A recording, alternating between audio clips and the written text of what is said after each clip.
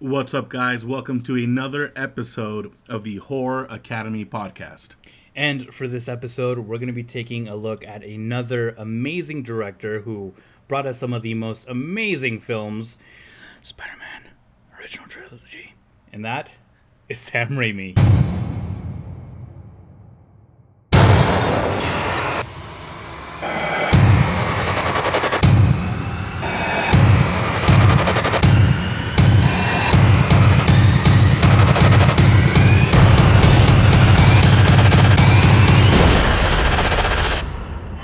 The Horror Academy podcast. All right. Oh, man. Sam Sweet. Raimi, dude. Yeah, we have been looking forward to this one for a good while. Yep. Sam Raimi, like I mentioned, he's created some of the most amazing works ever, including that original Spider-Man trilogy, which we grew up watching. Absolutely. Tobey Maguire, man. Still hands down my favorite. Yeah, dude. I don't know, man. It's just the best. Yeah. It's the best one. Don't give a fuck what you think. Don't at me. Yeah. Sometimes it be like that. Dude. Sam Raimi, dude. He's crazy good. Oh, also, guys, I know it's not Monday. Mm-hmm. This episode's not coming to you on Monday. We had a little bump on the road, if you will. How you say? But if you're watching or if you're listening to this like 2 years from now, then I guess this really doesn't matter to you.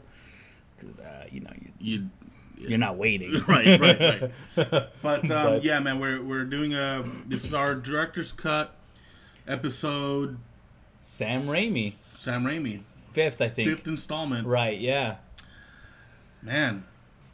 To look back on the many weeks of director's cut, man, that just takes you back. Dude, and honestly, thinking about like the first episode, I don't think I even had Sam Raimi in mind for some reason. Right. But technically, he's a horror master. Right, yeah. The dude makes weird-ass horror movies Weird. that always turn out to be cult classics somehow. Yeah. They're spectacular. His vision for his movies, and it's just very different and very raw in a sense. Right. And yeah, man, I definitely consider him one of the top guys in horror, and I hope he continues his work in horror. Yeah, absolutely. He brings something to the table that most directors don't, and it's his version of pushing the envelope, but in the most bizarre sense. Right, exactly. Exactly. Like no other director would think to do it how he does, because like you have to be off your meds to think of the shit that Sam does. Yeah, honestly, like especially with gore. Yeah. It's literally his own style. Right. No one else does it that way because on paper it sounds silly as shit. Right, dude. Like it's like, no, we can't do that, man. That sounds ridiculous. Yeah. But he does it, and we love it. Yeah, he pulls it off so well.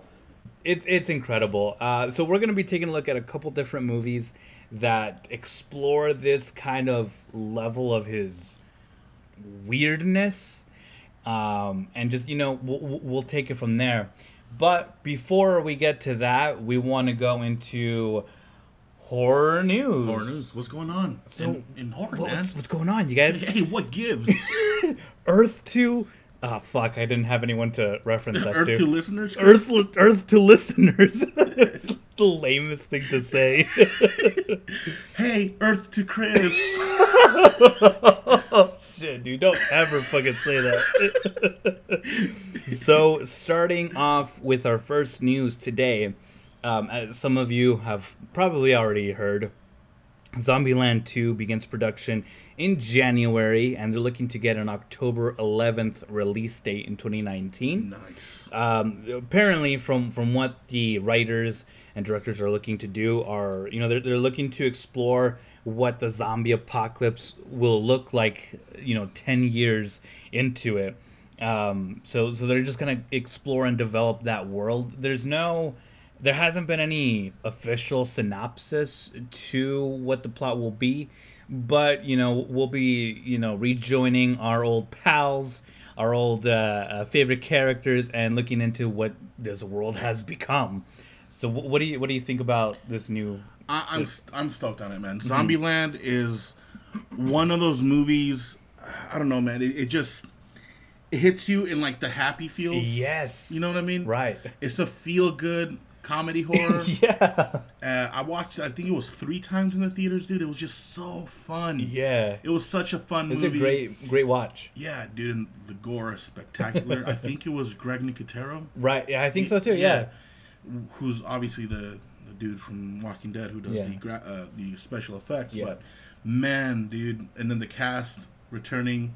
It's everything I asked for the sequel, man. Yeah, dude. I can't imagine it picking up with a different cast. Yeah. That's something like straight to video. Yeah. DVD, That's you know. just not something I'm interested in. No. Another thing we have for horror news, you guys, Lionsgate recently spoke of once again claiming the throne as the kings of horror. Right. If you guys remember, in the early 2000s, you could not watch a horror film without watching the Lionsgate logo with the orange color and the like the barbed wire or something. Yeah, it was barbed wire, and it was also the what's it called, the gears. Yeah, the gears turning. You would never be able to watch a horror movie without that. Saw had it. Yeah, dude, Saw was like that. That's what actually made me like a fan of Lionsgate. Yeah. Was because they were heavily involved with horror. Right. I think it was the chairman spoke out and said that they understand like Blumhouse is now the king of horror. Right.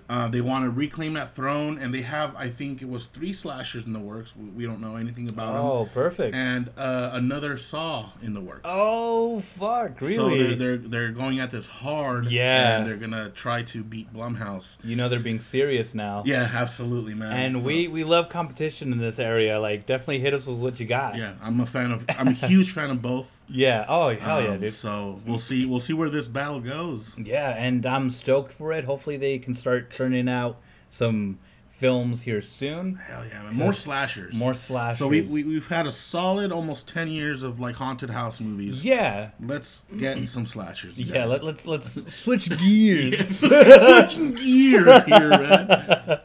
But yeah, we have that, and also some more news in terms of the Child's Play remake or reboot. We got Aubrey Plaza and Brian Tyree Henry being cast in the film. I guess Aubrey Plaza has now been cast as the mom, so I guess they were pursuing Liv Tyler, and then we're like, yeah, never mind. Let's go with Aubrey Plaza. Come on, Liv. Yeah. Live a little. Live a little. She's probably gotten that her whole life. I haven't heard that before. Yeah. But how do you feel about this reboot? Because I'm not that excited about it. I'm not that stoked either. No. I'll tell you why, Chris. Well, let's discuss. It's either gonna be a colossal miss. Yeah. Or a surprising surprise. Or it's gonna be like a pleasant surprise. Nothing. Yeah. It's not gonna be fantastic. Right. Like it might turn some heads. Right. But it wouldn't be to the point where it's like, hey, go watch this movie, do it, you won't regret it. I don't think it'll reach that level. I'll be the first to say though that if it's fantastic, I'm gonna admit it right away. Mm-hmm, absolutely. But I feel a huge reason, even if it is good, that it's gonna be a miss, is because of elitist horror fans. Mm-hmm. They're not. No matter what remake you do, no matter how good it is, there's always going to be that negativity towards remakes. Right, yeah. Which is something I hate, man. Just if you love horror, love all of it, man. Mm-hmm. That's right. Dude. That's the best way to go about it because you have the most fun. Yeah. You enjoy everything. You're not just stuck in an era of horror because this was the golden era and fuck everything else. Like, dude, get out of here, man. Get with the program. Yeah, no, they're gonna be annoying as shit, though, those fucking people. But yeah, I mean, I'm kind of just waiting to see what happens. I think when the it's released and the first few reviews come out, if they're negative, I might just hold off on watching it until I can watch it at home. Right. But I might probably just check it out when it comes out, just to see what the big idea is. And what's the big idea? To close out horror news, Train to Busan, man. 2.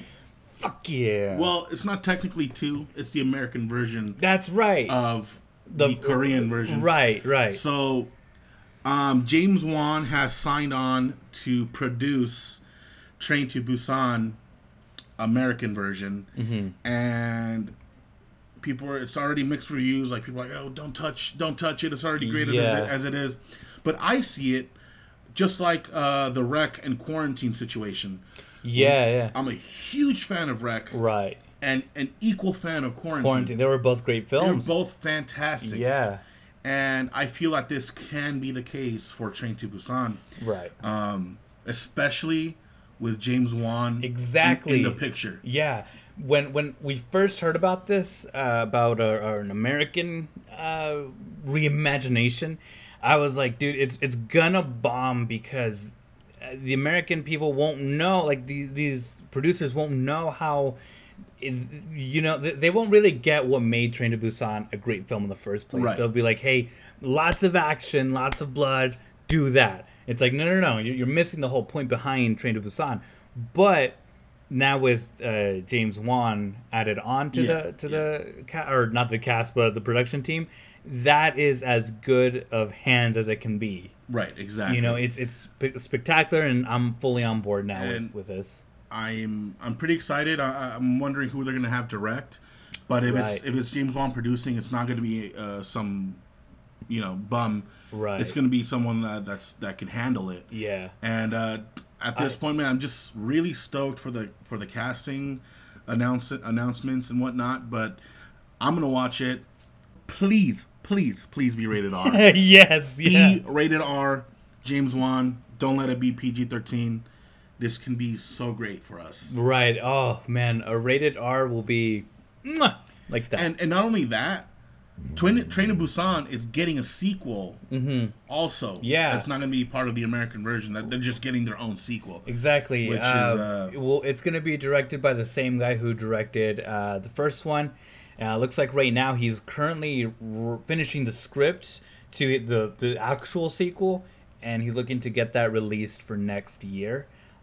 So that's exciting. So and we're going to see two films. And it's reported that the second one's going to be called Bando, which is translated to Peninsula. Okay.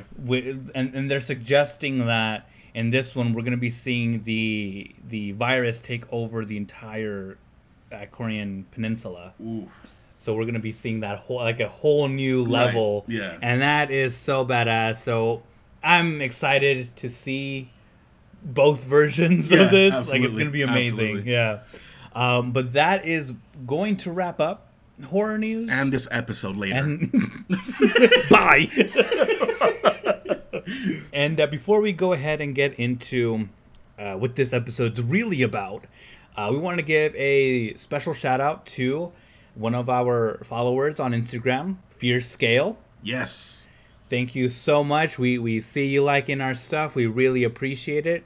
And, thank you so much for giving us a follow. Everyone else, we see you.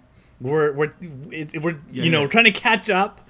We definitely see you, and we support we appreciate all the support that our page is getting. And we want to support you guys back. So you guys follow Fierce Scale on Instagram. Mm-hmm. They have pretty neat content on their page. Yeah, it's really cool. They have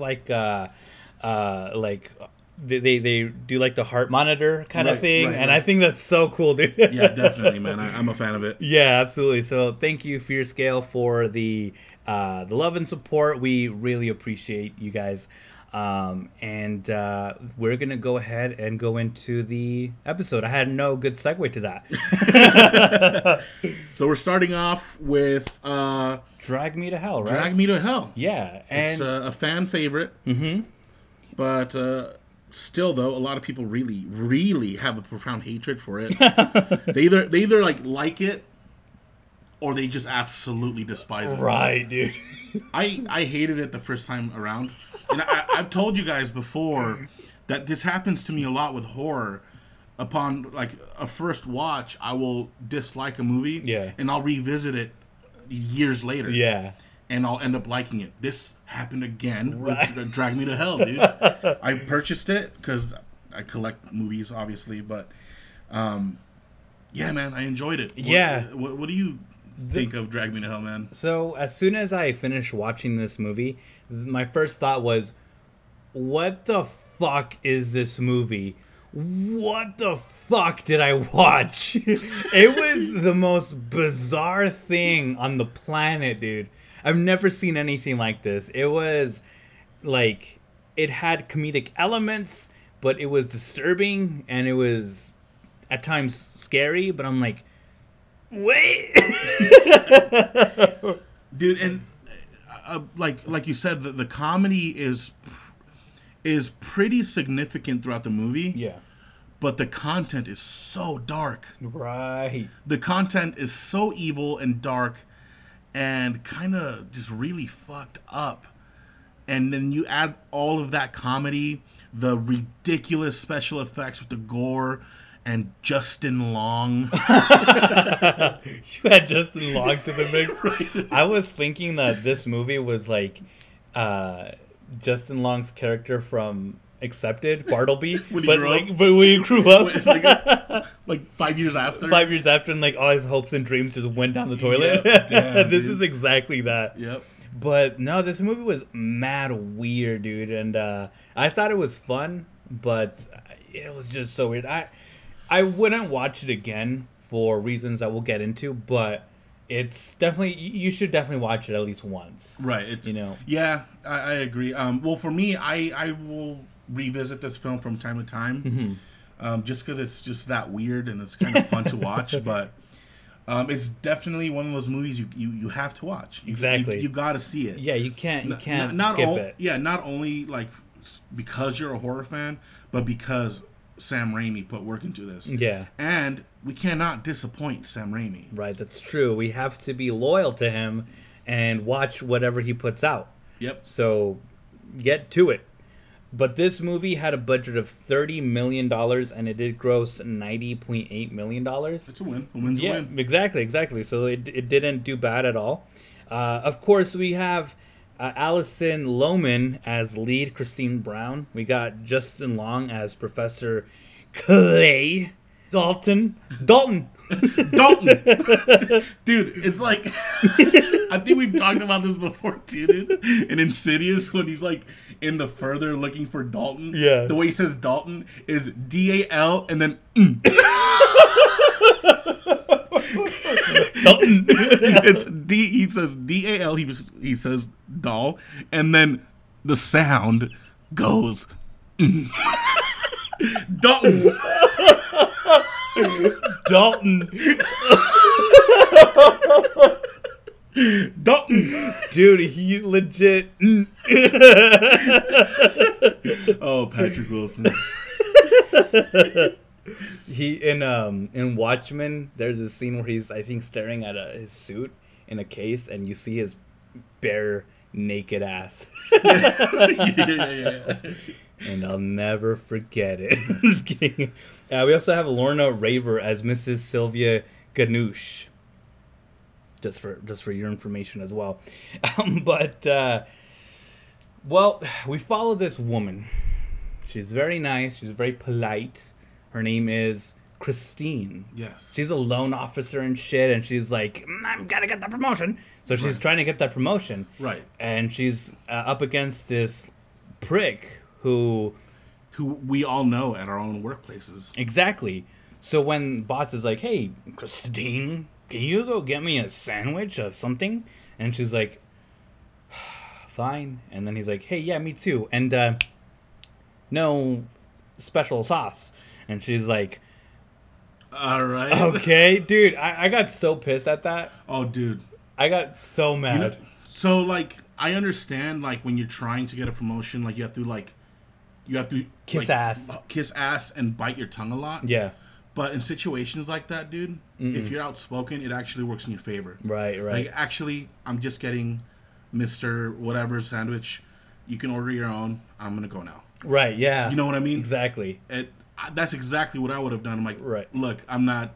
Yeah, hey, I'm not anyone's, like... Yeah. Hey, I'm not that guy. You think I'm that guy, but I'm not that guy. I know you want me to be that guy, but I'm not. I can't be that guy. I can't be that guy. So that's exactly how we would handle that. Yeah. And then the old woman who I just said her name 2 minutes ago, and then my mind was like, forget it. So I just completely forgot what her name was. Ganush. Yeah, that lady. She comes in. She's like, hey, may I please get somebody please get me an extension on her like mortgage or whatever. Right, and she's the most grotesque human on the planet. Abso-fucking-lutely. And of course we have Christine, who's I thought it was her character name or actress name, but we have Christine, who is like, we've already kind of gave you like 2 extensions, so I can't really do much. And she's like, please, I'm begging you. That reminded me of something, dude. Oh my god. Oh, what was it, dude? It was a cartoon, right? Yeah, I can't remember, man. But like that, like shaking voice.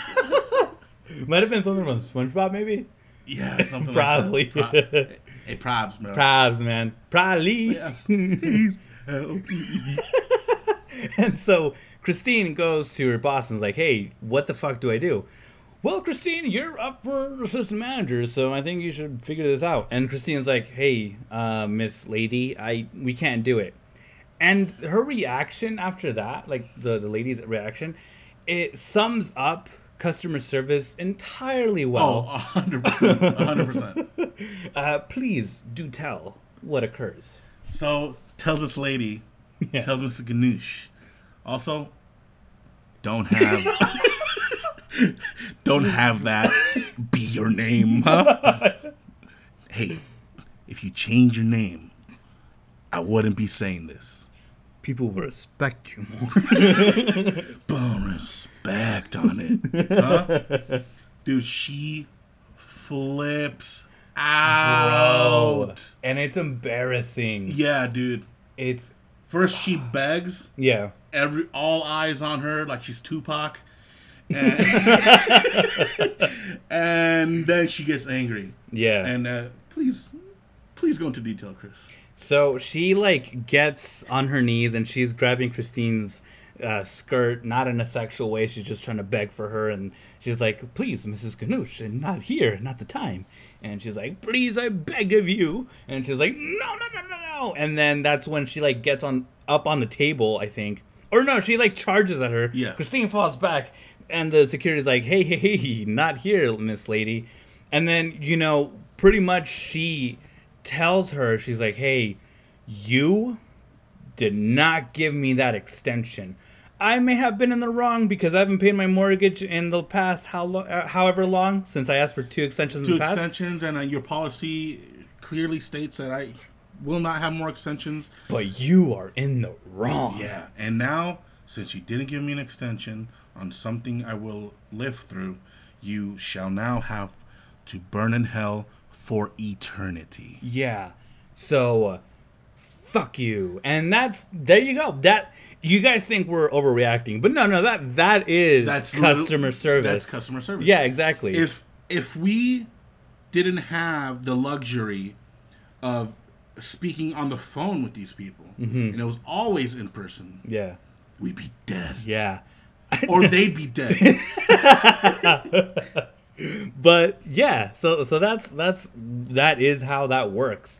A lot of the times customers will be like, hey, I know that I fucked up, but in reality, the company fucked up. And us as the representatives were like, right. No, this is why. It's like talking to a wall, pretty much. Yeah. But that's the life of a representative. That kicks off the story, man. Yeah, and going back to the opening scene, we have this family rushing into the kid and shit, and he's like, por favor, he has a necklace, and he's cursed. And the lady's like, he got this. No worries. She doesn't have this. The kid falls down, to the floor, second floor to the to the first, and then the floor beneath him just opens up to the pits of hell. Yeah, you know where Valak came from? Exactly, from that. The Abbey of St. Carta. Right, they were in the Abbey of St. Carta.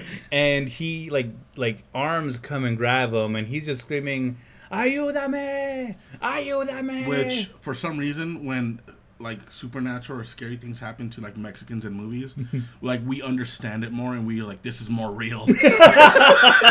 This shit happens. Yeah, there we go. I'm terrified.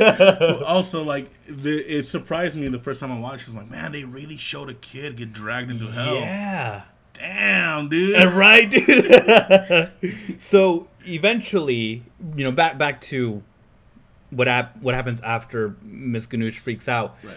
Christine's like, all right, well, I'm going to go home. She goes into her car, and she sees, like, I think Mrs. Ganoush's car parked ahead, and it kind of looks like it's her silhouette inside, but you can't really tell.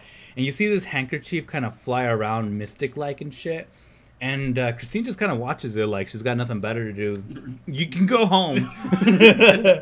And this is the part where I thought was fucking dumb. Was that the handkerchief like flies down behind the hood and then flies up into the windshield, and she like startles. She's like, ah! She screams. Right. And then it flies her around the car, and she like travels, or she watches it travel behind the car. And she looks in the back seat, and Mrs. Ganoush is there, and she kind of like leans in from the darkness. And you know what Christine does? She goes, and I'm like, not 2 seconds ago. Wait, hold up, bitch.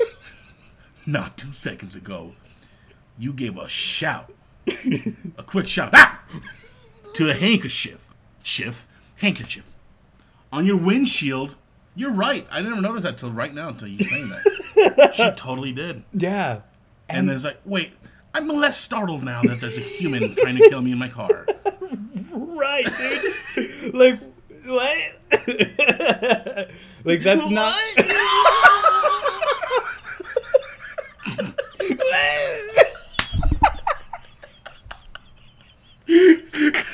Oh, shit.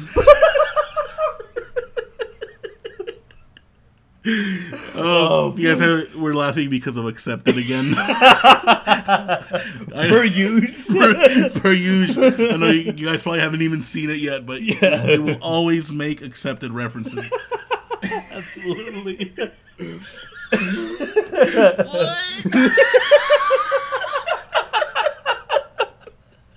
Dude, man, that shit's hilarious. But, I wanted to talk about that fight that she has with the old lady, dude. Yeah. That shit was so fucking brutal. Dude, I know, dude.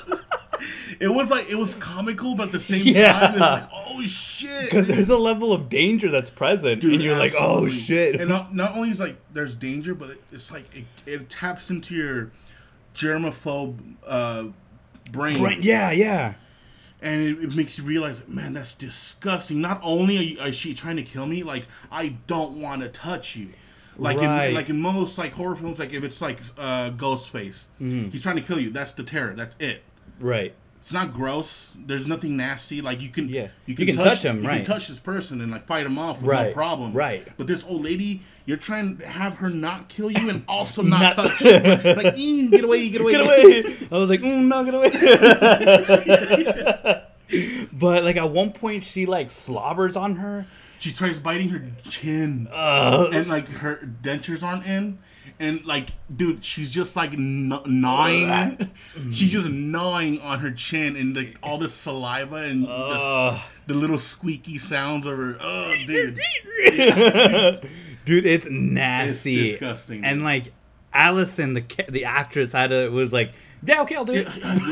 Let's do it. Sam like pulled her aside, like, hey, so she's going to, right. On your chin. This real life woman. It's not a prop. It's a real life woman. She's gonna do that. Okay, yeah, absolutely. Yeah, I knew what I signed up for. You sure about this? Like, what the fuck? She walks away like, God, she's doing it. You guys, she's doing it. Pay up. Like it wasn't even part of the script. Oh, Sam. Oh, shit. But this movie, however, had way too many jump scares. Yeah. So much that I was like, are you serious right now? Yeah. Like it was so irritating to me a little bit. Like it kind of killed it for me, and I'm like, no. Jesus. But we have that like presence, and I forget what it's called. What the fuck is it called? But it's that demon that's kind of going after her and shit. Yeah. And we are kind of exposed to its shadow, and the shadow is like chasing after her. Right. And that was terrifying to watch. Oh, dude, absolutely. Because that's like the kind of shit that we actually fear, like, right? You know what I mean? Like, yeah. a spirit coming after you, and like, exactly. No, thanks. And there's a scene where she's in her home by herself, and she was getting chased by this thing. She closes the door of her bedroom, and underneath the door, you see like the light streaming in, and you see the shadows of two fucking hooves.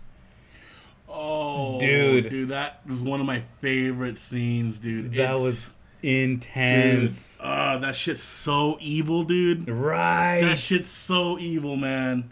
Like the hands stretched through, and like, dude, that was fucking insane. First of all, insane. Hooves, dude. Hooves. Why are hooves so terrifying? Right. Is it because we know that's what the devil's feet look like? Or maybe because we only saw two, so it says that like it was a sheep standing in two legs, and that's terrifying by itself. Yeah, that alone. That alone is so scary. With Baphomet change hey his sheep. feet. Hey goat.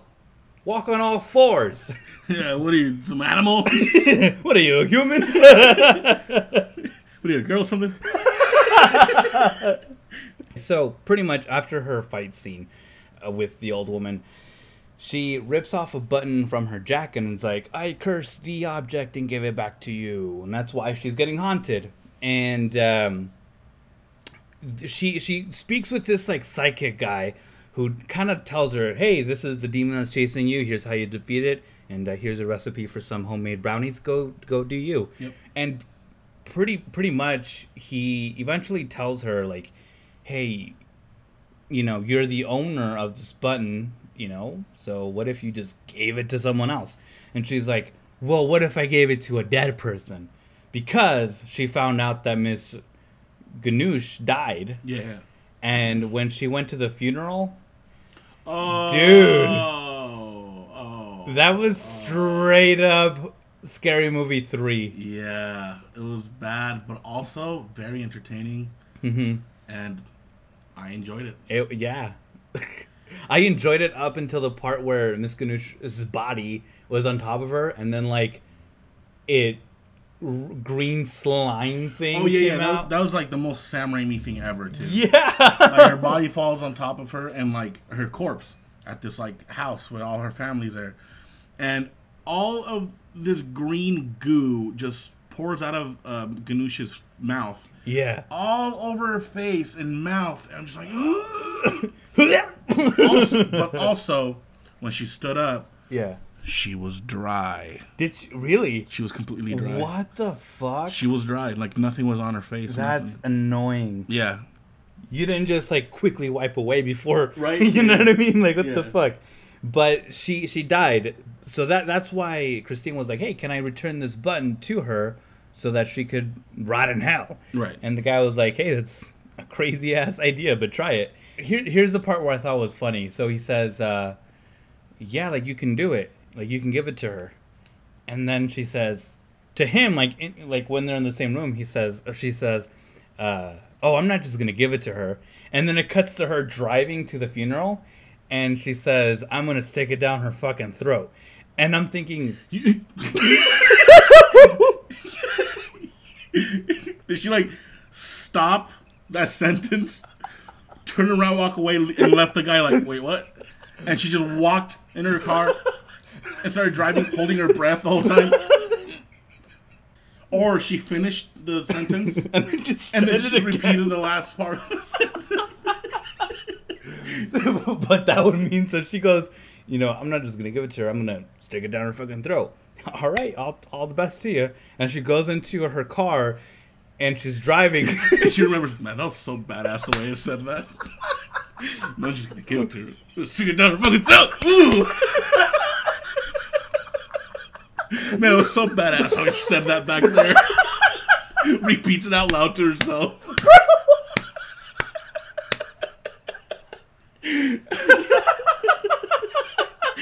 It's funny because that's what we all do. Oh, shit. Oh, fuck.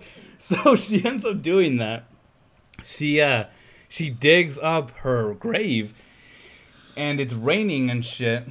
Like, before this, real quick, she's with Justin Long's character, beautiful Mr. Clayton, and she has the button in an envelope. The car brakes really hard, and then she, like, drops it, like, oh, fuck. She picks it right back up, like, oh, never mind, I got it. So, fast forward, she's in the grave, and it's raining. It's like the most ridiculous scene. Yeah. Oh, man. So, it's raining, and she sticks the envelope into Mrs. Ganush's mouth, like the corpse. And there's this... the camera turns to face Christine from, like a lower angle. And I was like, that's actually badass. Like a badass shot of her in like the overcast sky. Right. It was so badass.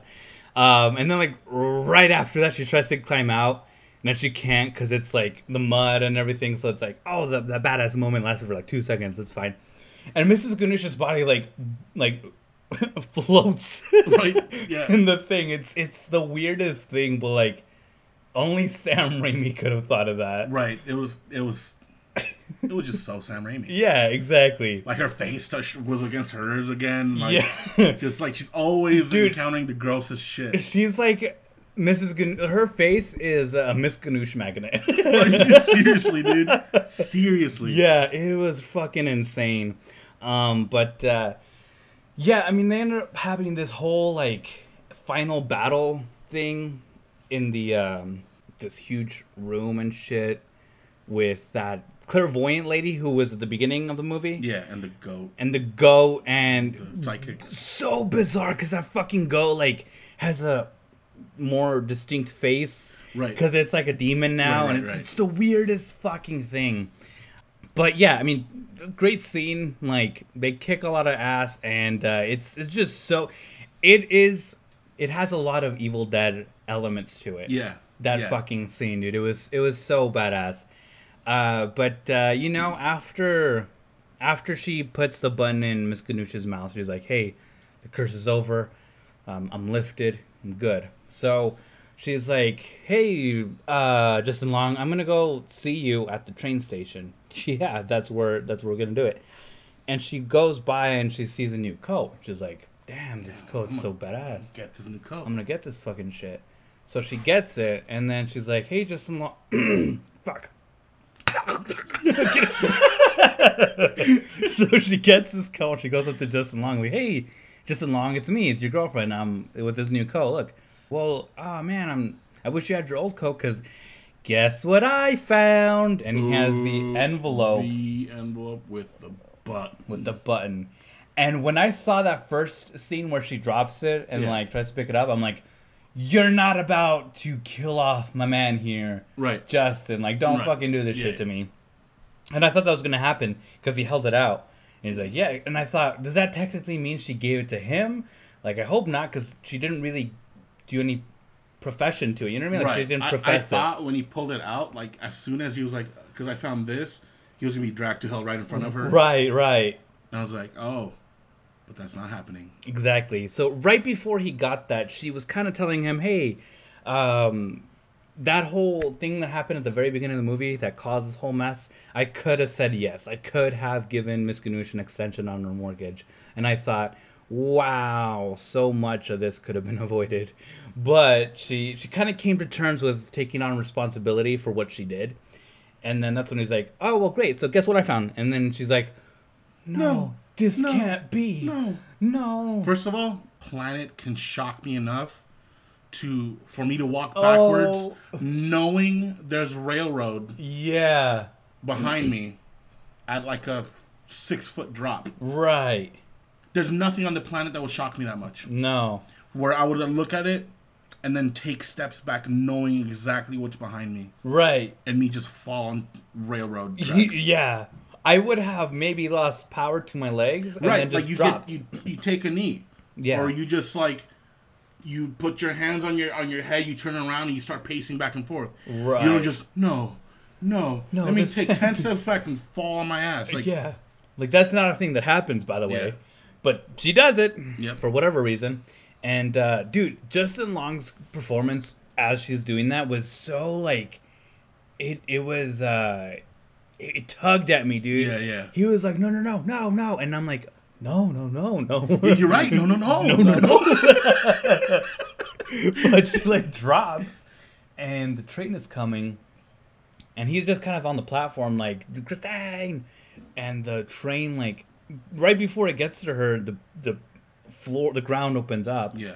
The train, flies over her, and he can see through, like, the railing that she's getting dragged in, and she's like, help me. And that's so hard to listen if that was like someone you loved, like screaming like help me. You can't help them. Right. And like even like he physically couldn't because the train was in his way. He couldn't even try to get close to her. Not even close. Yeah. And like dude. And then you see that final shot of him like watching her disappear. And his eyes just like red with like emotion and like like watery. Like he just in unbelief and just kind of just torture at this point. Right, dude. Like, who is gonna believe him at this point? Right. Like, officer, please, my girlfriend, she's on the bottom. Like, she's in hell. Help. Help. All right, wise guy. All right, mister. How much have you had to drink? But, yeah, man. And then, well, that's where you get the title of the movie, Drag Me to Hell. Literally. Also, Drag Me to Hell is quite a statement to make. And she clearly didn't want to go there. Right. So why would she ever say "drag me to hell"? Right. It should have been called "dragged to hell." Drug to hell? Drug? No. That just sounds like a really bad like junkie film. Drug to hell. Like someone's just super coked out. Dude, I'm drugged to hell. But that's going to do it for this, not this episode, guys, but the film, Drag Me to Hell. Go watch that. Like I said, it's, you got to at least watch it once or 5 times if you really like it. But, I mean, we recommend it for a good time. Yeah, absolutely. And we're going to go into a banger of a film that's not quite as weird as Drag Me to Hell, if at all. This is 30 Days of Night.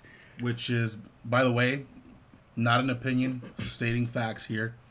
The greatest, you heard me right, the greatest vampire film in existence. Right. And no, you don't have to adjust your headphones or the volume. No, You heard correctly. You heard correctly. Are you thinking to yourself, but what about the Underworld movies? What about the Blade movies?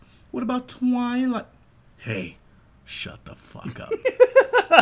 30 Days of Night is clearly a far superior vampire flick.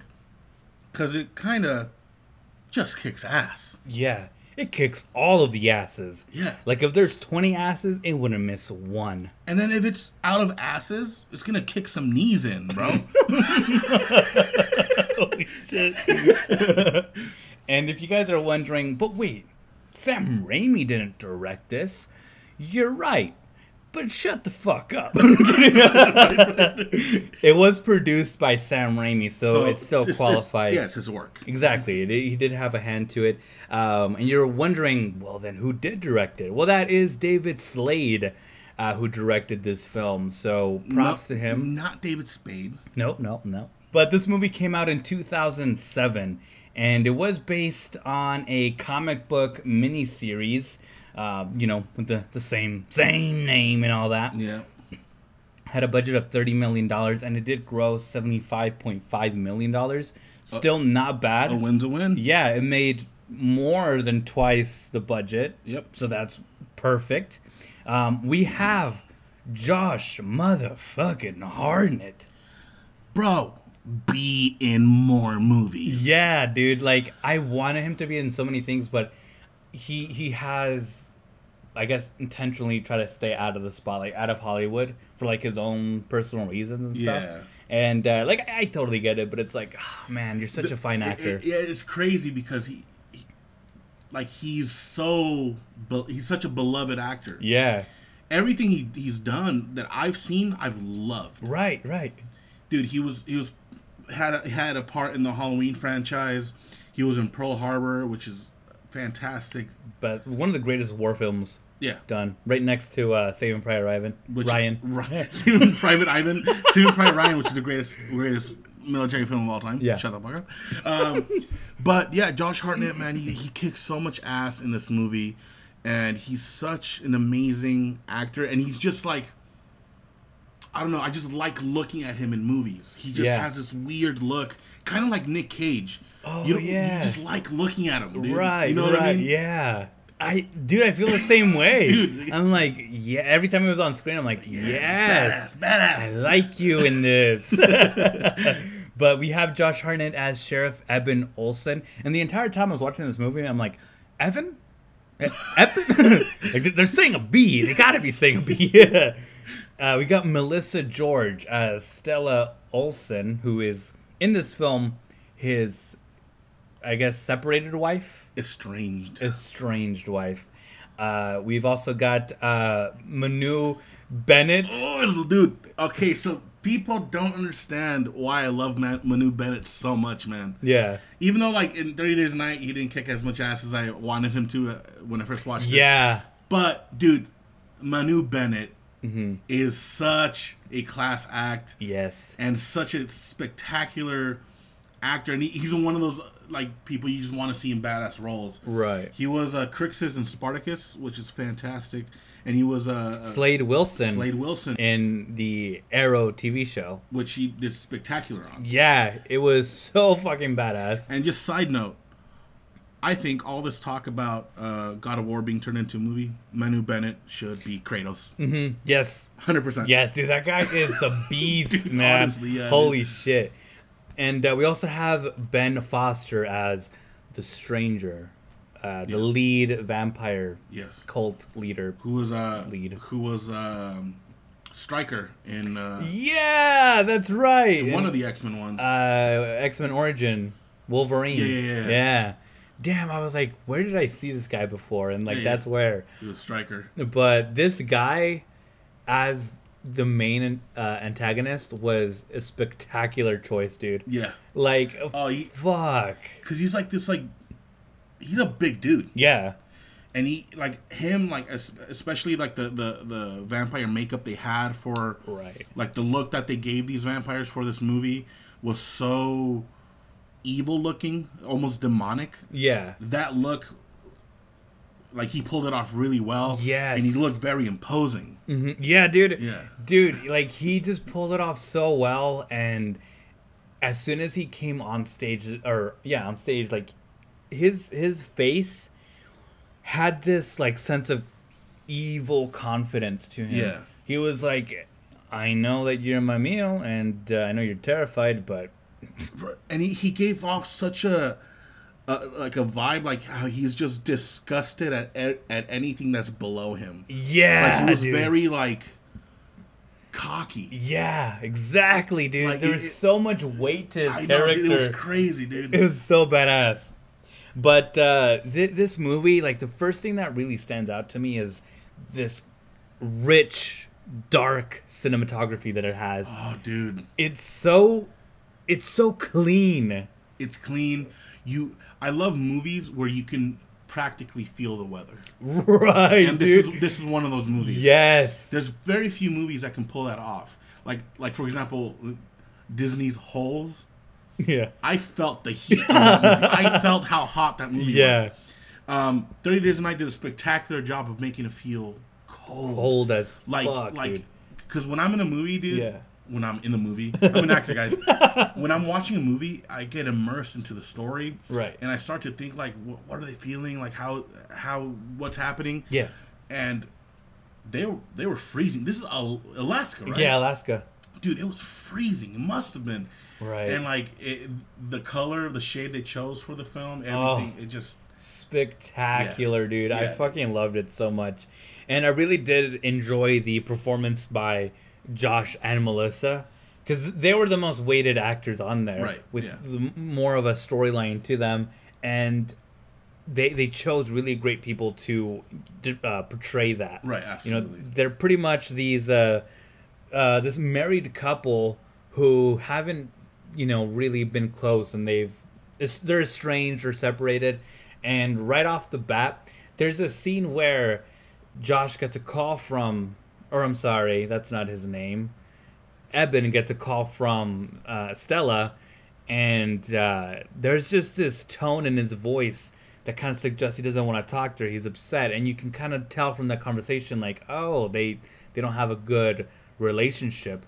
And I really like that because they didn't outright say it. They didn't say, oh, well, me and Stella have a bad relationship. They showed it. Right. And that's what you got to do in films. You got to show, not tell. That's spectacular story writing. Yeah. So I really appreciated that. I think we might have mixed up Ben Foster with Danny Houston. Oh, that's right. Yeah, that's what I was just thinking. Danny Houston, I think that's the guy we're talking about. That's the guy we're talking about. Ben Foster was the guy that came into the bar and no one knew. Yeah. I know nothing to drink, nothing to eat. His weird ass voice. Yeah. Also, though, his acting is also spectacular. Dude, his yes. Every time he talked, dude, I was like, say more things to me. He's so good. Like, yeah. He's one of those actors that I've seen in other movies, but you can't pinpoint it. X-Men: The Last Stand and The Punisher. Yes. Yeah. Oh, he is in The Punisher. Yeah. But we were referring to Danny Huston, who played Marlowe, right? The main villain. Sorry, guys, that was unprofessional of us. Not that we give a fuck. Not that you'll notice. But also, I wanted to briefly talk about Mark Boone Jr., who's in it. Yes. Dude, everything he's in is so dope. Yeah. He was he was in Sons of Anarchy. He's been in 30 Days a Night, and he just kind of pops up in like random movies. He's never like this like huge character. Right, exactly. But he's such a badass at being a supporting cast. Yes, dude. He did a great job in this film.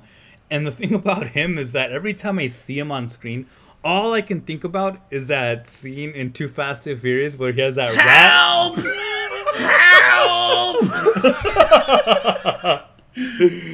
What, am I falafel? But like I can only think of that scene where he has that rat on his belly, and he's got that. They put the torch on the bucket, yeah, and he's like, and the guy is like, in intense heat, rats will do whatever they can to get out, and that means going south. And it's like, oh fuck, dude, that's some crazy torture shit. Yeah. That is creative as hell. But he was a great addition to this cast. I thought it was so good. Him, man. I love him. And that's all. That's it. But we have this huge cult, this whole colony of vampires who come into this Alaskan town when it goes into a month of darkness. Right. Which is a real thing, by the way. Yeah, and I kind of want to check that out. See right? how crazy I get. You know what I mean? Right. I can't take it anymore. Where's the sun? And they come out and they kind of start showing their presence little by little. And it isn't until the lead vampire was like, what the hell's his name? Marlowe, that's right. He's like, we should fuck up everyone here now. What do you guys say? What say you? I. And fuck up everyone they did, because they slaughtered everyone, dude. Dude, it was literally a bloodfest. Yeah. There was so much death in this movie, which it was just spectacular to watch, man. It was chaotic. It was a slaughter. Yeah. And it was so it made you feel so helpless. Like, especially like thinking, if I'm stuck in this town, dude, like, what am I going to do? Yeah, dude. Like, they smell people. Right. You know what I my mean? gosh. Oh my gosh, dude, that's so terrifying. And me being chubby and whatnot, I'm probably super sweet to them. And I have more blood than the regular person, man. That's right. I think I would have they had access to weapons. Right. So I would have gotten like a clip and just kind of lined it up right and had like a string right under, like right behind it, and kind of lit that on fire so that as the flame kind of works its way through, it heats up the bullets. So they're like, the bullets themselves would kind of pop out, start shooting. And the vampires would be like, oh, there's a guy over there. And then they go, and then lo and behold, they go into my trap, which is a UV light. And they're like, oh no.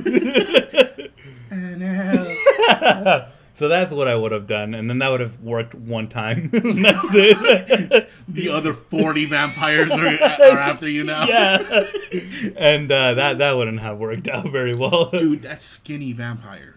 Which one? There's like 20. The tall one with the long face. The guy that looks like Joel from Dodgeball. Yeah. Dude, that's exactly what I was gonna say. Yeah. Dude. I was gonna say he looked like the Matrix guy from Grandma's Boy. Same guy. Yeah. Dude, he looks just like him. Yeah, not nerdy. Dude, they all looked weird because I couldn't tell if they were Asian or not.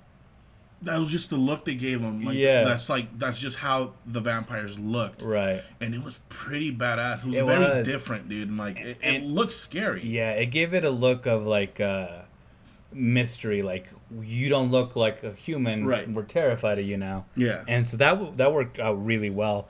But that scene where they were massacring the town, it was this aerial shot, and you saw like all the details.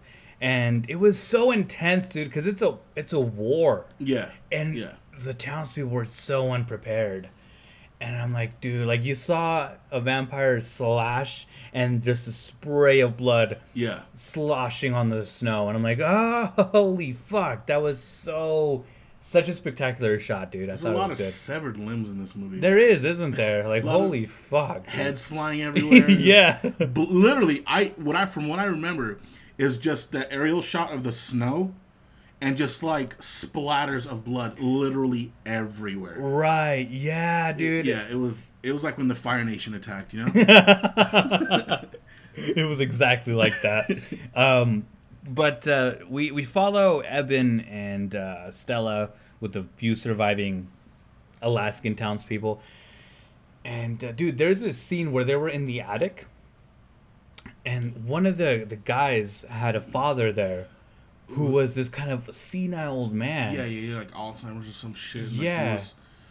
Dude, that situation sucks, man. Bro, like... Because it's not his fault. Yeah. But he needs to shut up. Yeah, you know what I mean? Right. Like, there's a scene where he legit goes downstairs from the attic, and he's kind of calling up, like, hey, we're going now. We're going to bring your mother.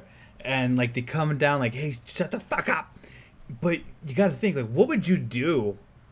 Like, my first thing is, like, we got to kill him because there's nothing else to do. But that's just my first thought. And it's like, oh, wait, hold on. Take a second. That is the first thought. But then you think, like, what if this is over in 5 hours? Like, yeah, dude, you don't want to fucking The Mist. Right. But that's so terrifying because you can't kill him, but... he's got to shut the fuck up. Yeah. And that's just so hard to kind of balance out. But eventually they kind of start, exploring the town, just kind of trying to get from one place to the next, thinking of where they would be the safest. And Eben comes across this guy, his name's John Reese in the film, he's the guy whose wife was just snatched from the window. He went to the kitchen, and the last thing he sees of her is her flying from the window. Yeah. And he runs out, tries to grab her. Dude, that scene is so terrifying, dude, because he had his wife, like, hugging her from, like, the shoulders. Yeah. Under the house, and she just, like, flies out of his reach. And I'm like, dude, I can't imagine being in that situation. There's at no point in your life will you ever stop blaming yourself for something like that. Yeah. Dude, that's so scary. Like, technically speaking, you have no excuse. Like, you were holding her. Right. Like, what, the whole world's gonna be like, well, it was vampires. Like, no one's gonna believe that, first of all. Exactly. I would beat the fuck out of myself.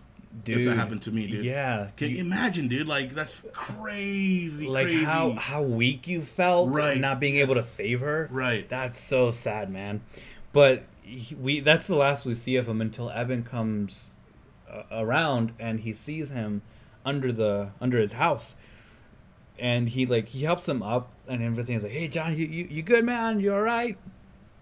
And that's when he sees that his eyes are dark. Yeah.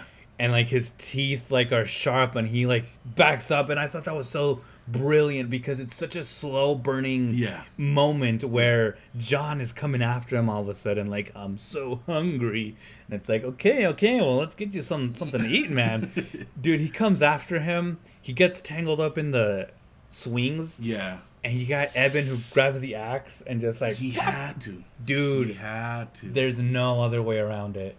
He's one of them now. You're one of them. You're not one of us. But not anymore. Not anymore.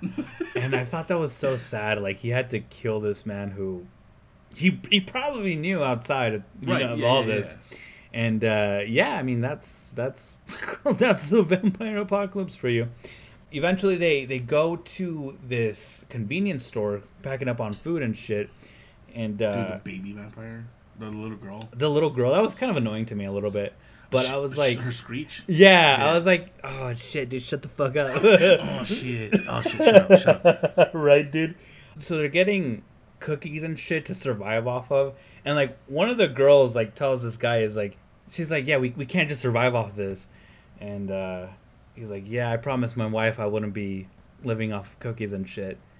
Well, look at you now, you piece of shit.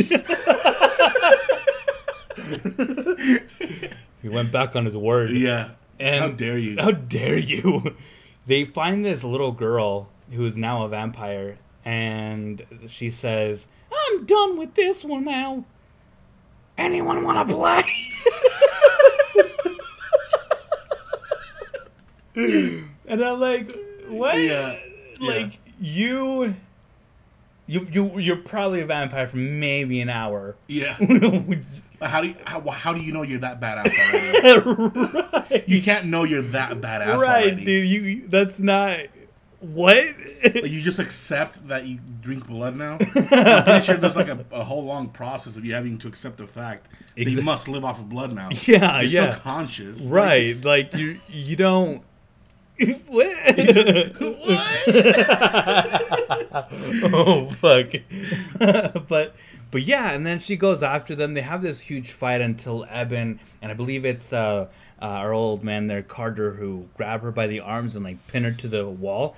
And then you got Jake with the axe, and he just like, and he remembered that scene in Signs where Mel Gibson tells Joaquin Phoenix, "Swing away," and he swung away, and he chops into her head or like her neck, and it's like. So fucking brutal, dude. I know. They showed this kid die. It was pretty badass, like, whoa. The heavy use of blood in this movie was so fun, man. They did not hold back. Yeah, dude. Oh, dude, that scene where that girl, the bait, was walking through the middle of the town. Dude, that scene was amazing. It was brutal. Like, you can see her kind of calling out for help. And the vampires are on the rooftops. And by the way, I liked how this movie never really angled it so that it's blatantly obvious that the vampires are there. Right. They're just kind of like, hey, here's the shot, and there's the vampires in the background. They're always blurred. You'll see one like in the distance, like in the corner of a house walking. Like, yeah, but they're not like the camera's never angled in a way so it's like, hey, by the way, look over there. Right. It's just like. It's just there. And I thought that was so spectacular because they realize, hey, the audience is smart enough to know that there's probably something else out there. And this is when we get this spectacular line from Marlo. Oh, yeah, because she's trying to... Yeah. She's being a bait. No one comes out to help her because they realize this. And that's when she sees him, and she's like, please, there's nobody left. Please, God. And he... Dude... he looks up to the sky and mocks, like, he like frowns, like, no one there. And then leans into her.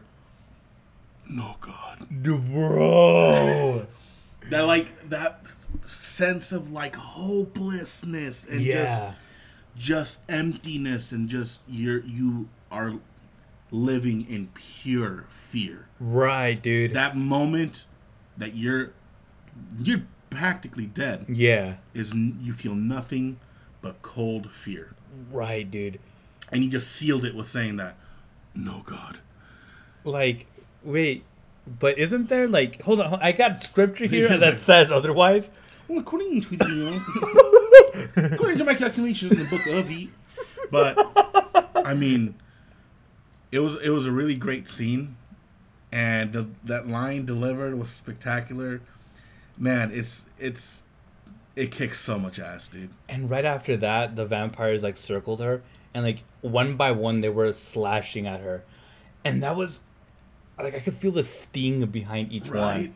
I was like, oh, You're freezing. And then she's getting scratched up. And, like, Right, dude. Like the blood, like the thick blood running down your skin. Yeah. And it's like, oh, no, don't do this. You know what's a fucked up thought? What's up?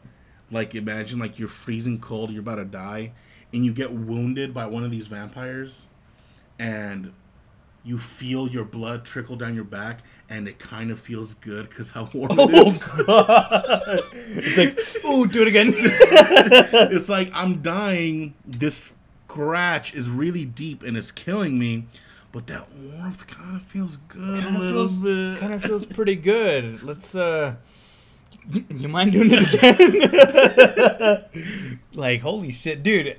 One guy's like the bald-headed vampire. Yeah. He had a blood mustache the entire time. The whole thing, it was kind of like, hey, wipe it off, huh? Right, dude. Like, why? Because at the same time, like, when you have Cheeto dusts on your fingers, right, you don't just live with that.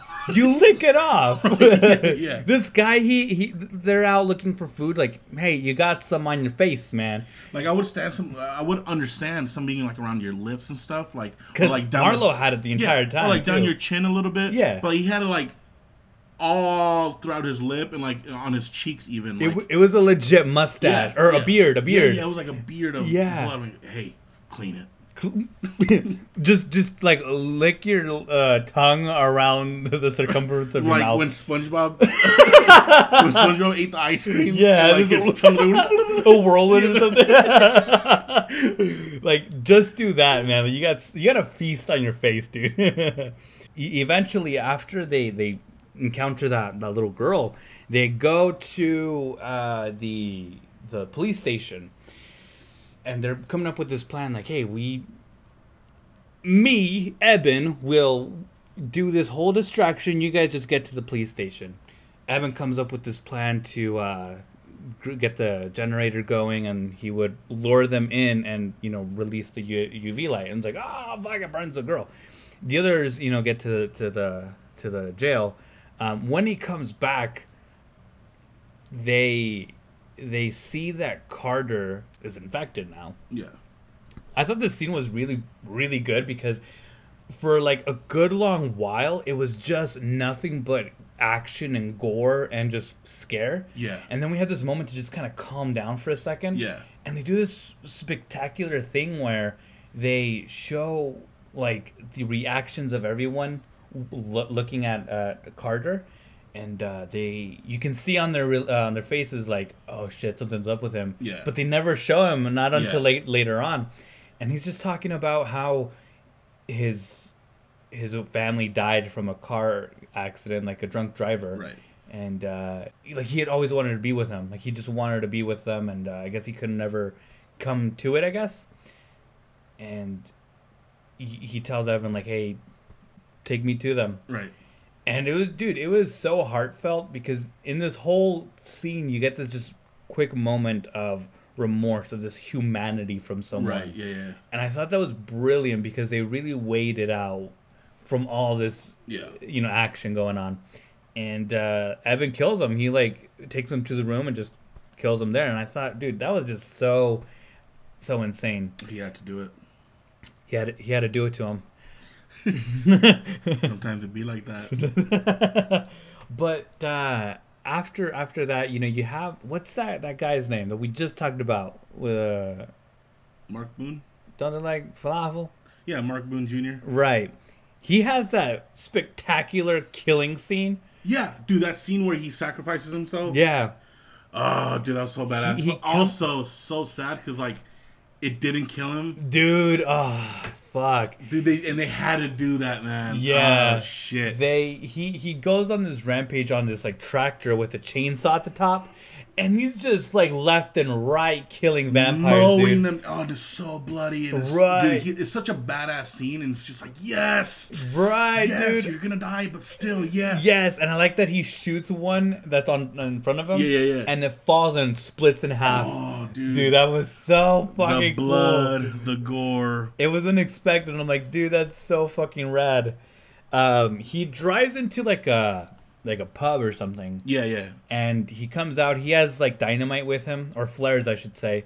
And he's like, "You're not gonna bite me," or "You're not gonna eat me," and he blows up. you see him fly. He literally gets launched by this explosion and takes a few vampires with him. Only to be like, "Holy shit, I lived." He didn't die, dude. And then Marlowe comes in and like crushes his skull, dude, with his boot. If that wasn't, dude, God, like he didn't even go the way he wanted to go. Dude, sometimes it'd be like that. It'd be like that, dude. You had to do it to him, Yeah. So they survive for an entire month, and then at the end we have Stella, who is protecting this little girl. And they're trapped under a car because the vampires are coming out. And we have Eben and the rest of the group, Jake, his brother, and two other poorly underdeveloped female characters with them. And they're at this factory. They're like, hey, she's trapped. The vampires are blowing up the town. We got to do something. But before that, dude... There's that scene with Manute Bennett, who plays Billy. Oh man, this scene was brutal, man. He stumbles into the factory, and then you got the Bloodbeard guy who comes by. Dude, this is so spectacular because they all fight him off, like the entire group, even the two women, like they fight him off. And I thought that was so great because like no one holds back. Yeah. And when Bloodbeard has Eben like close to that meat grinder thing. Meat grinder, yeah. He Billy comes by and like just shoves the guy into it, and like I guess his hand gets caught. Yep. He brings it over, dude, and it's just a stump with the fucking bone sticking out of it. Oh, so nasty. I was nasty. Bro, like I could feel like the pain and like Manu plays like just amazing performance there because that hurt. It's the first time I saw Manu Bennett like be a victim. Yeah.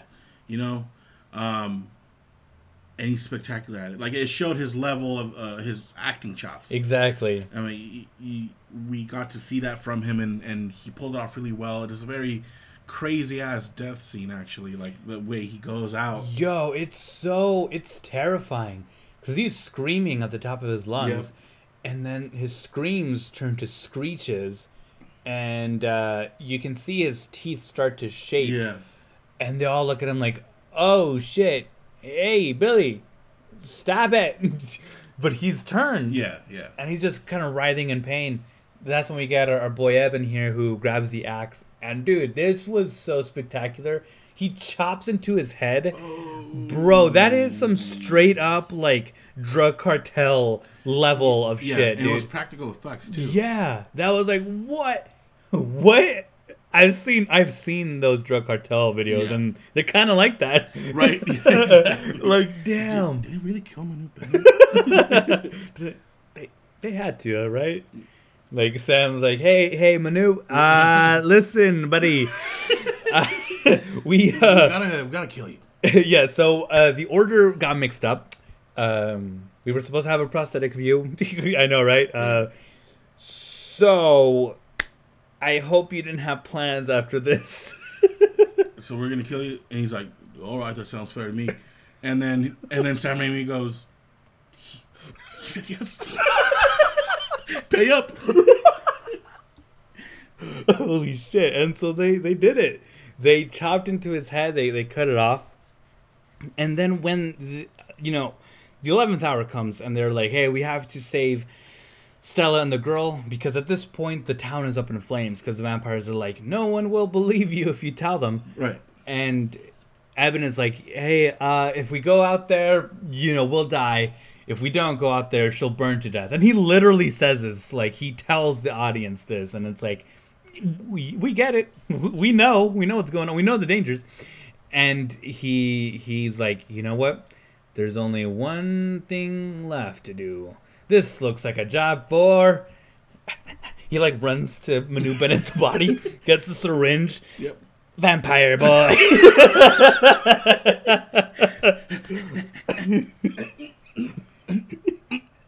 Those were the sounds of me running to Manu Bennett's body, getting a syringe of his blood, his infected blood. Mm-hmm. And then putting it into my own skin. Right. Causing me to turn into a vampire. And then you do this whole thing and then to turn into a vampire.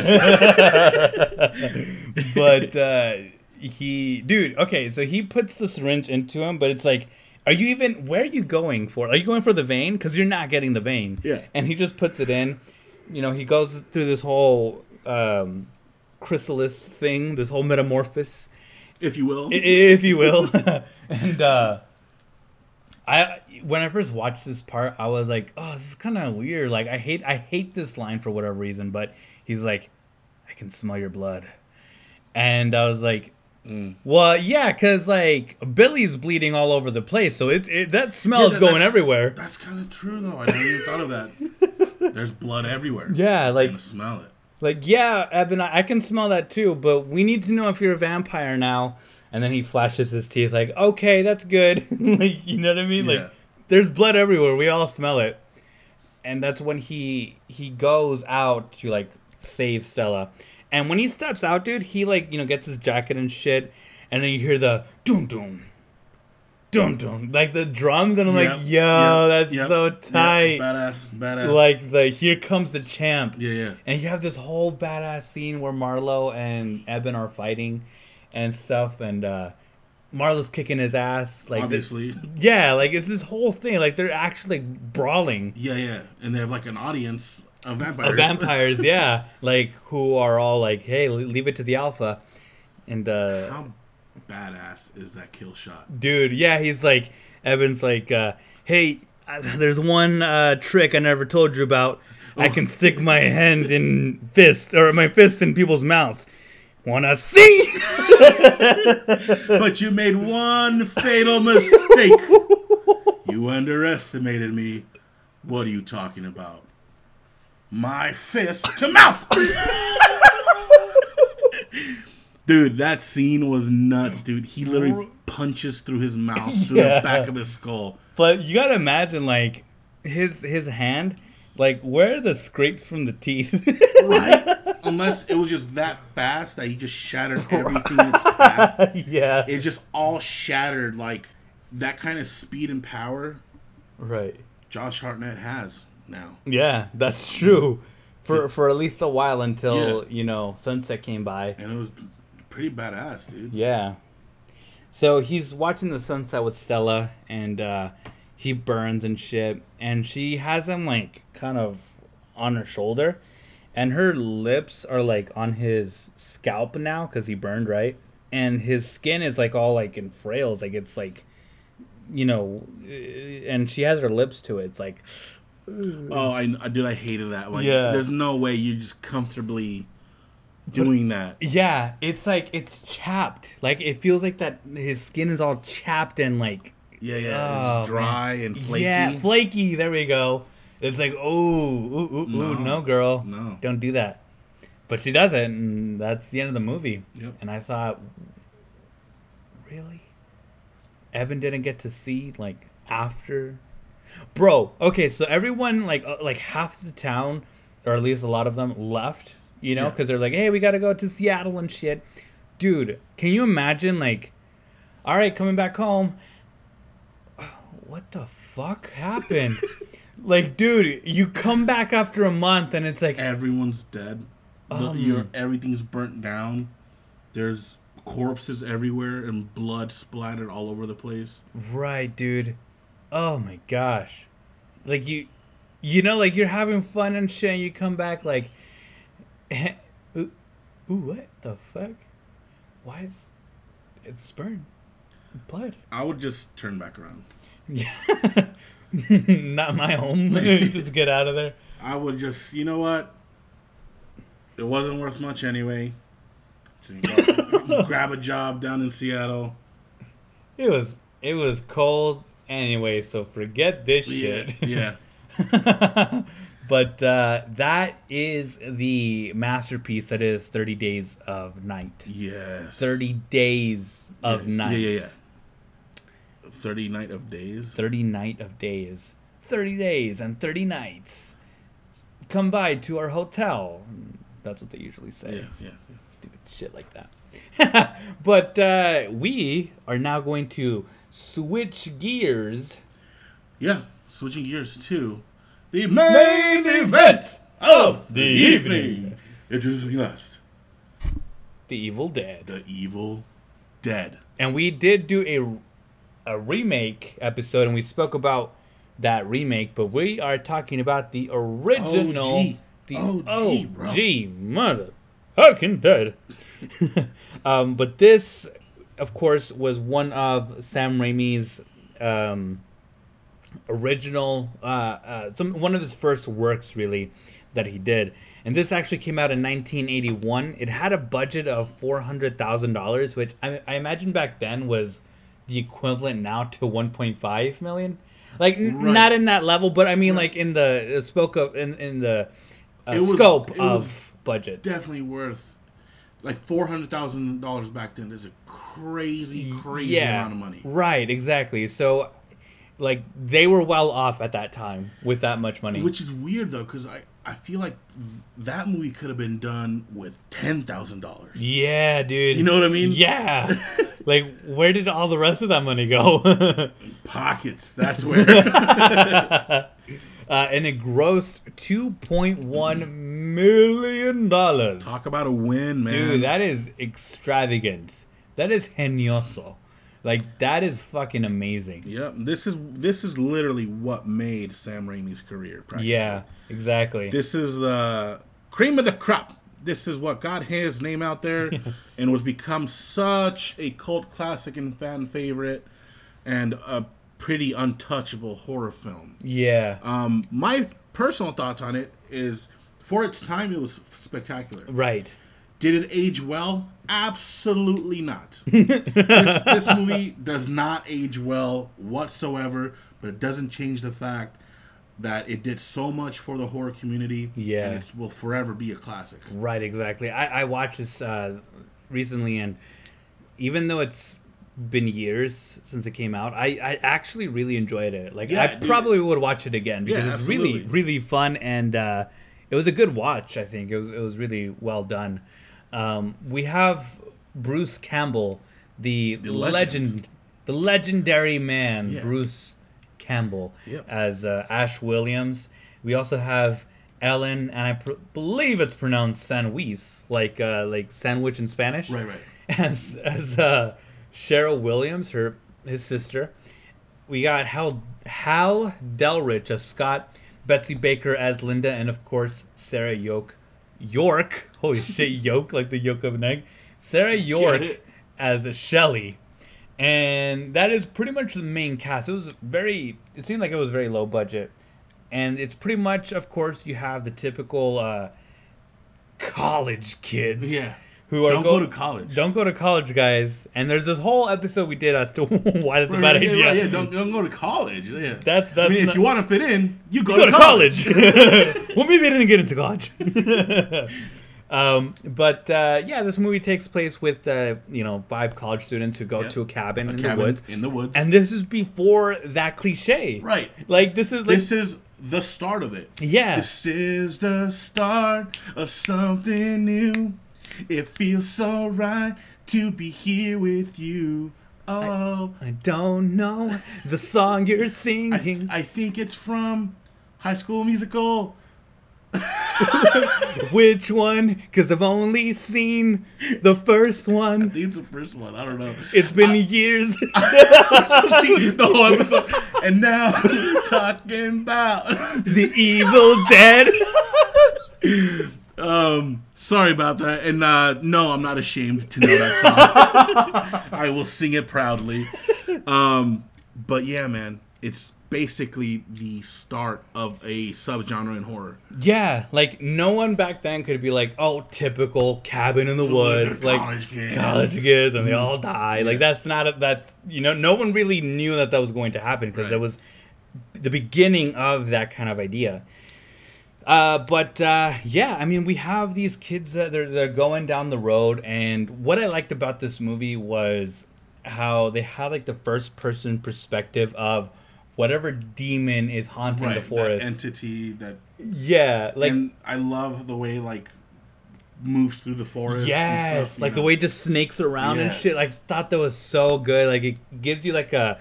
kind of a up-close and personal touch to the monster. Like, you're right there in its perspective. Right. And I thought that was so good. We have... Let's take a look here. I'm reading through my notes to see what the fuck I want to talk about. Dude, so here's the thing that I thought was funny right off the bat was they drive, like they make a turn in onto a bridge. Of course, there's a bridge, and it's called there's a warning sign on it that says "dangerous bridge," and they're like, "Yeah, this seems to be right. Let's go through it." Yeah, like. You idiot! Don't. It says not to, practically. Right. It. Who goes through a thing that says dangerous bridge? I know who. College kids. College kids. So don't go to college, kids. Yeah. College kids don't go to college. Kids.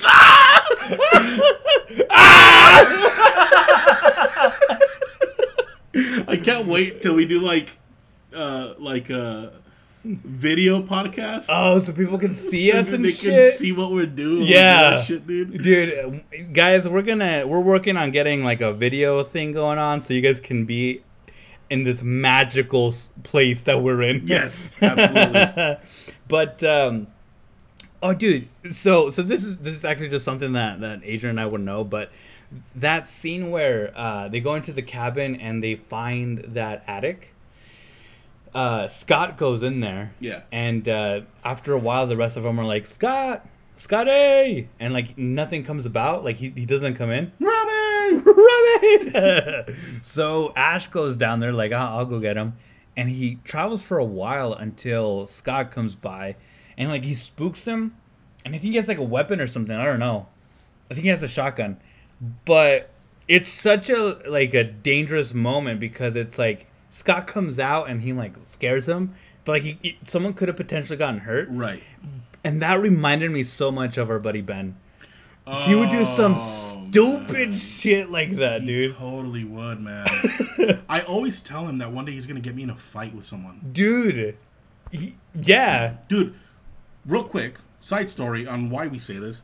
For example, one time we were at a sketchy McDonald's in South Phoenix. Oh, fuck. Okay. And it was like 2 a.m. And we're outside chilling because we're trying to figure out what we're going to do for the night. And me and Ben are talking. And then these two like thug-looking guys walk by. And they have like their hoodies on. And they're like, they look menacing. Fuck, yeah. And they're talking amongst themselves. And one of them like laughs at what the other one says. Ben imitates him out loud. Oh my gosh. and they turn around and mad dog us, and I said, Ben, do you understand where we are? And we could have been shot because of you. Wow. I was mad at him so hard, dude. Ben, what the fuck, man? But, yeah, so that's pretty much who this guy is in the Evil Dead. Yeah, he's the Ben of that situation, yeah. So one thing that I liked about the original that I didn't about the remake was how... You still thinking about the story? As I was saying, I liked how they inadvertently created this whole mess of shit. So in the remake, they had that one guy recite the shit. Yeah. Kunda. And something. Something else. And it's like, bro, do you not? Okay, no, right. We're reciting our own episode.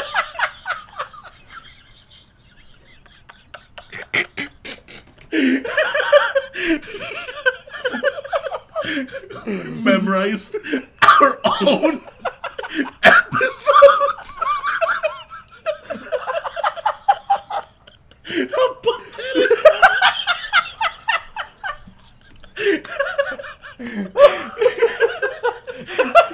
Oh shit. Oh fuck. Oh shit. Well, that was a good buster. That was his knee slapper. Oh man. Oh shit. Ooh, it just immediately got hotter in here. It did. I have this like pain in my back now. Shit. I'm getting old, kids. Oh fuck. Dude, I edit it. So you listen to them often. Yeah, I have to do that. So I'm like, oh shit.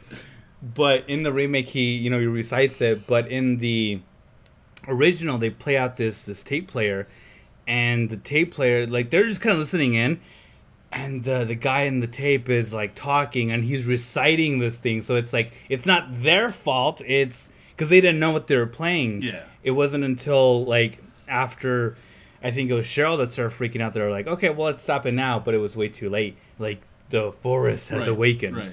And I thought that was really, really good writing. Like, just spectacular. I thought that was a good way to forward the plot. But they also had that forest rape scene in this film, too. Brutal, too. For its time, obviously. Yeah. I wonder how many people were outraged. None. Right. It was thicker skin back then. Yeah. Right. It was just, it's a movie. Yeah. And it was just a movie. Yeah. And where the remake was brutal, this one was very, like, unusual. Right, yeah. It was just mad strange, like, because it's the same thing that happens in the remake, but it's just unusual. I don't know how to explain it. It's just so weird.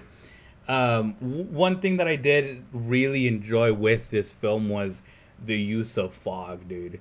Yes. Like, whether it's Cheryl walking around, for whatever reason, she's going out there. Hello, I know you're out there.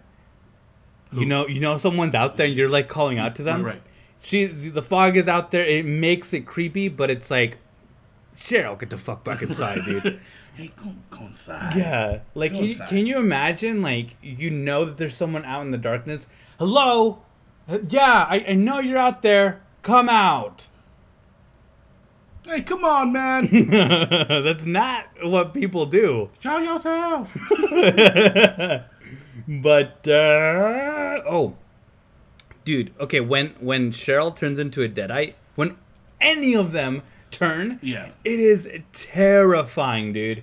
And kind of funny, in a sense. It is. Yeah. But, like I know there's this layer of comedy, yeah. But it terrifies me, dude. Yeah. She laughs, and it's so dark. I'm like, oh fuck, I feel uncomfortable. Stop laughing. Stop it. Because I was listening to it on my earphones, and I'm like, oh my god, this is scary. So I had to turn it down and shit. But this also had a lot of jump scares in it too. Surprisingly, for such an old movie, right? And let's talk about the extreme level of gore that Sam Raimi tried to produce here. Yeah, dude. He tried to go as hard as he could, to the point of the use of claymation. Oh, gosh. When they were chopping the dude's limbs. Which part? I forgot which part. So when they're axing the dude, it's literally... You didn't notice it was claymation? No, I don't know why I'm blanking out. Yeah, it was claymation. They're chopping him up? Yeah, when they're chopping the dude up. Which guy? Scott? I think so. I think it's Scott. I don't know why I'm blanking out right now. Hold on, we're going to do a quick search here, guys. If you're listening this far in, then you won't mind me doing a quick search. Yeah, so we're sorry for the length of time. But, yeah, I like towards the end when he burns the book, you know, everyone starts to disintegrate, and that is high levels of the claymation. Right. Where it was weird, but it was still... Dude, it looked nasty. It looked really nasty, like the bodily fluids.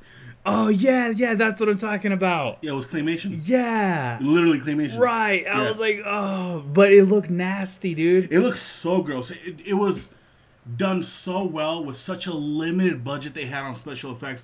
Which, by the way, even if they had the money for the special effects back in the day, it wouldn't have been great. We're talking about the 70s here. Yeah, exactly. You know what I mean? Like, they did what they did with what they had, and it worked out, and it was spectacular. Right. And I think back then, since we don't have the technology, or they didn't have the technology we have now, they didn't have anything to compare it to. So that was still good to them anyway. It was like, whoa, this is mind-blowing. But, yeah, dude, that was so nasty. And when I watched Drag Me to Hell, that's what I could think about. Yeah. I was like, this is fucking Evil Dead. Has Evil Dead elements to it. It was so freaking nasty.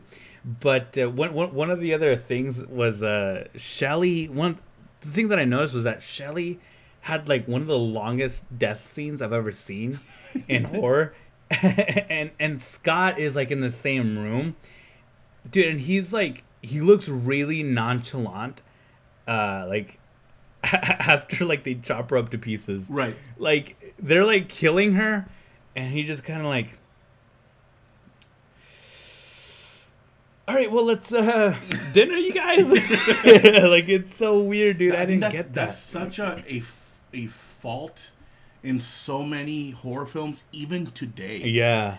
Is the lack of display on shock value. Right, dude. So they focus on shocking the audience, but they forget, there's cast members here who need to show the same level of shock. Yeah. Like, they're seeing this too. Only they know this person. Right, exactly. So they should be losing their minds. Yeah, once you show that the characters aren't as freaked out, it kind of diminishes our reaction. Right. Oh, they're not freaking out. Maybe I shouldn't be freaking out too. Right. I don't see the logic, but okay. Right. I trust you. Exactly. As these deadites start to come about, like as they're starting to turn, they're all evil. They're all dangerous, and they start to realize evil and dead. That's right. Yeah. Kind of makes you wonder.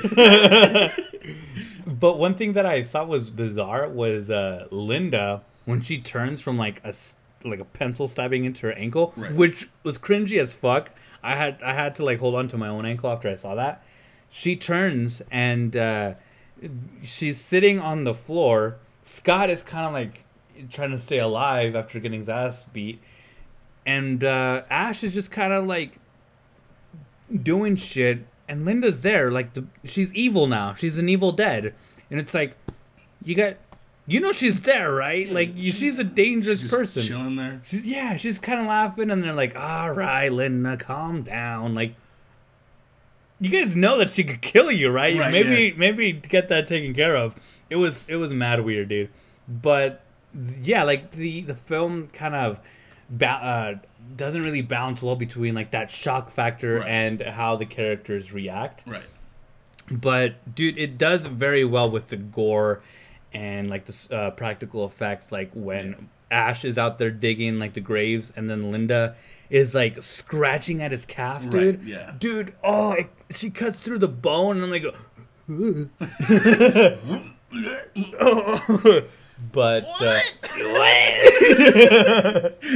And Yeah, he pretty much Ash is the last man standing. Everyone turns really like it's just so they all struggle to survive, but they all end up turning.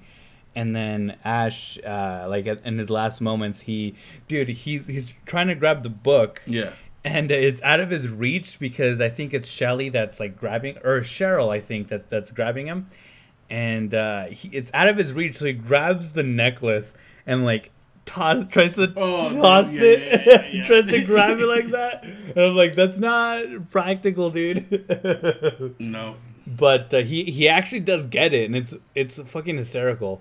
And then once he grabs it, he tosses it into the fire, and then that's when we see the amazing claymation of them dying and shit. Yeah. I thought that was great. But what are your lasting impressions on that movie? Me personally, it's a spectacular point of reference on where or on why horror is where it is now. Mm-hmm. It's one of those movies that like revolutionized, as cliche and cheesy as that sounds, it really is. Like, it changed horror as we know it. Mm-hmm. I thoroughly enjoyed it, and I thank Sam Raimi for providing us with that gift of a movie. Yeah. And man, and then it's crazy to see how far horror's come along since then. Yeah, dude. You know what I mean? Right. Like, this was kind of like a stepping stone in the right direction. Yeah, man. It was really well done. So I hope we did Sam Raimi justice with this episode. Yeah. Spectacular. If you're not familiar with his work, I'm shocked if you're not. But definitely check out some of his movies. And Spider-Man. Spider-Man for sure. For sure. Who like Sony was like, hey, we need a director for this movie, and like, hey, what about Sam Raimi? And they see like Evil Dead and shit, and they're like, yep, that's the one. Right. Out of anyone, but right. he was perfect, man. Yeah. And Milo, I don't care what anyone says, that trilogy is the best. Dude, I love that one so much. Like, the newest one is all right. Mm-hmm. It just doesn't have the same feel. Right. Tobey Maguire, man, all the way. All the way. But and Sam Raimi all the way, man. Yeah, absolutely. But I think that about wraps it up here, folks. Yeah, just about does it. What the fuck? I never get that right. If you've stuck around with us in this episode to this point, you're a real one. You're a real homie. Yeah, we appreciate you. Thank you so much. So we have a lot of stuff planned for this Halloween season, guys. So stay tuned for some awesome stuff coming your way. Mm-hmm. Thanks for listening as always. You guys are awesome. If you don't have us on Instagram, follow us on Instagram at The Horror Academy. We will be active on Facebook soon. I know some of you have liked our page there, and we're not really active. Right. But we're gonna start leaning towards that here pretty soon. We're trying to just work out some gears. Yep. And all that. Absolutely. So we got some stuff in the works, guys. So yeah, and also thank you guys for DMing us. We really love talking to you guys. You're actually really funny, and all that good stuff. Yep. And okay, cool. No, it's working. Sorry, guys, we're looking at that. But yeah, we really like talking to you guys. You guys are really awesome, and we want to keep talking to you guys. You're all the best. DM us. Be like Draco Malfoy and just slither in them DMs, you know? But yeah, that's gonna do it for this episode. Closing credits here. I do have a book that is out. It's no longer free, you guys. It is. You guys have to pay for it now because I have to make a living. But it's called Sapiens. Again, it's a post-apocalyptic novel. You know, kids are just trying to survive through this wretched apocalyptic state that the world is in. Just trying to find a new home and all that good stuff. The description is all in the Amazon page, and I'll link that in the show notes, so definitely check that out. But I really do appreciate you guys for doing so. And yeah, I mean, we got great things coming. If it all works out next month. Right, yeah. So we'll keep you guys posted. But thank you so much for listening in and for sticking around, even though we weren't able to get this episode out on time. We do appreciate you all. And that about does it. Well, as always, guys, my name is Chris. And my name is Adrian, and you just listened to the Horror Academy podcast.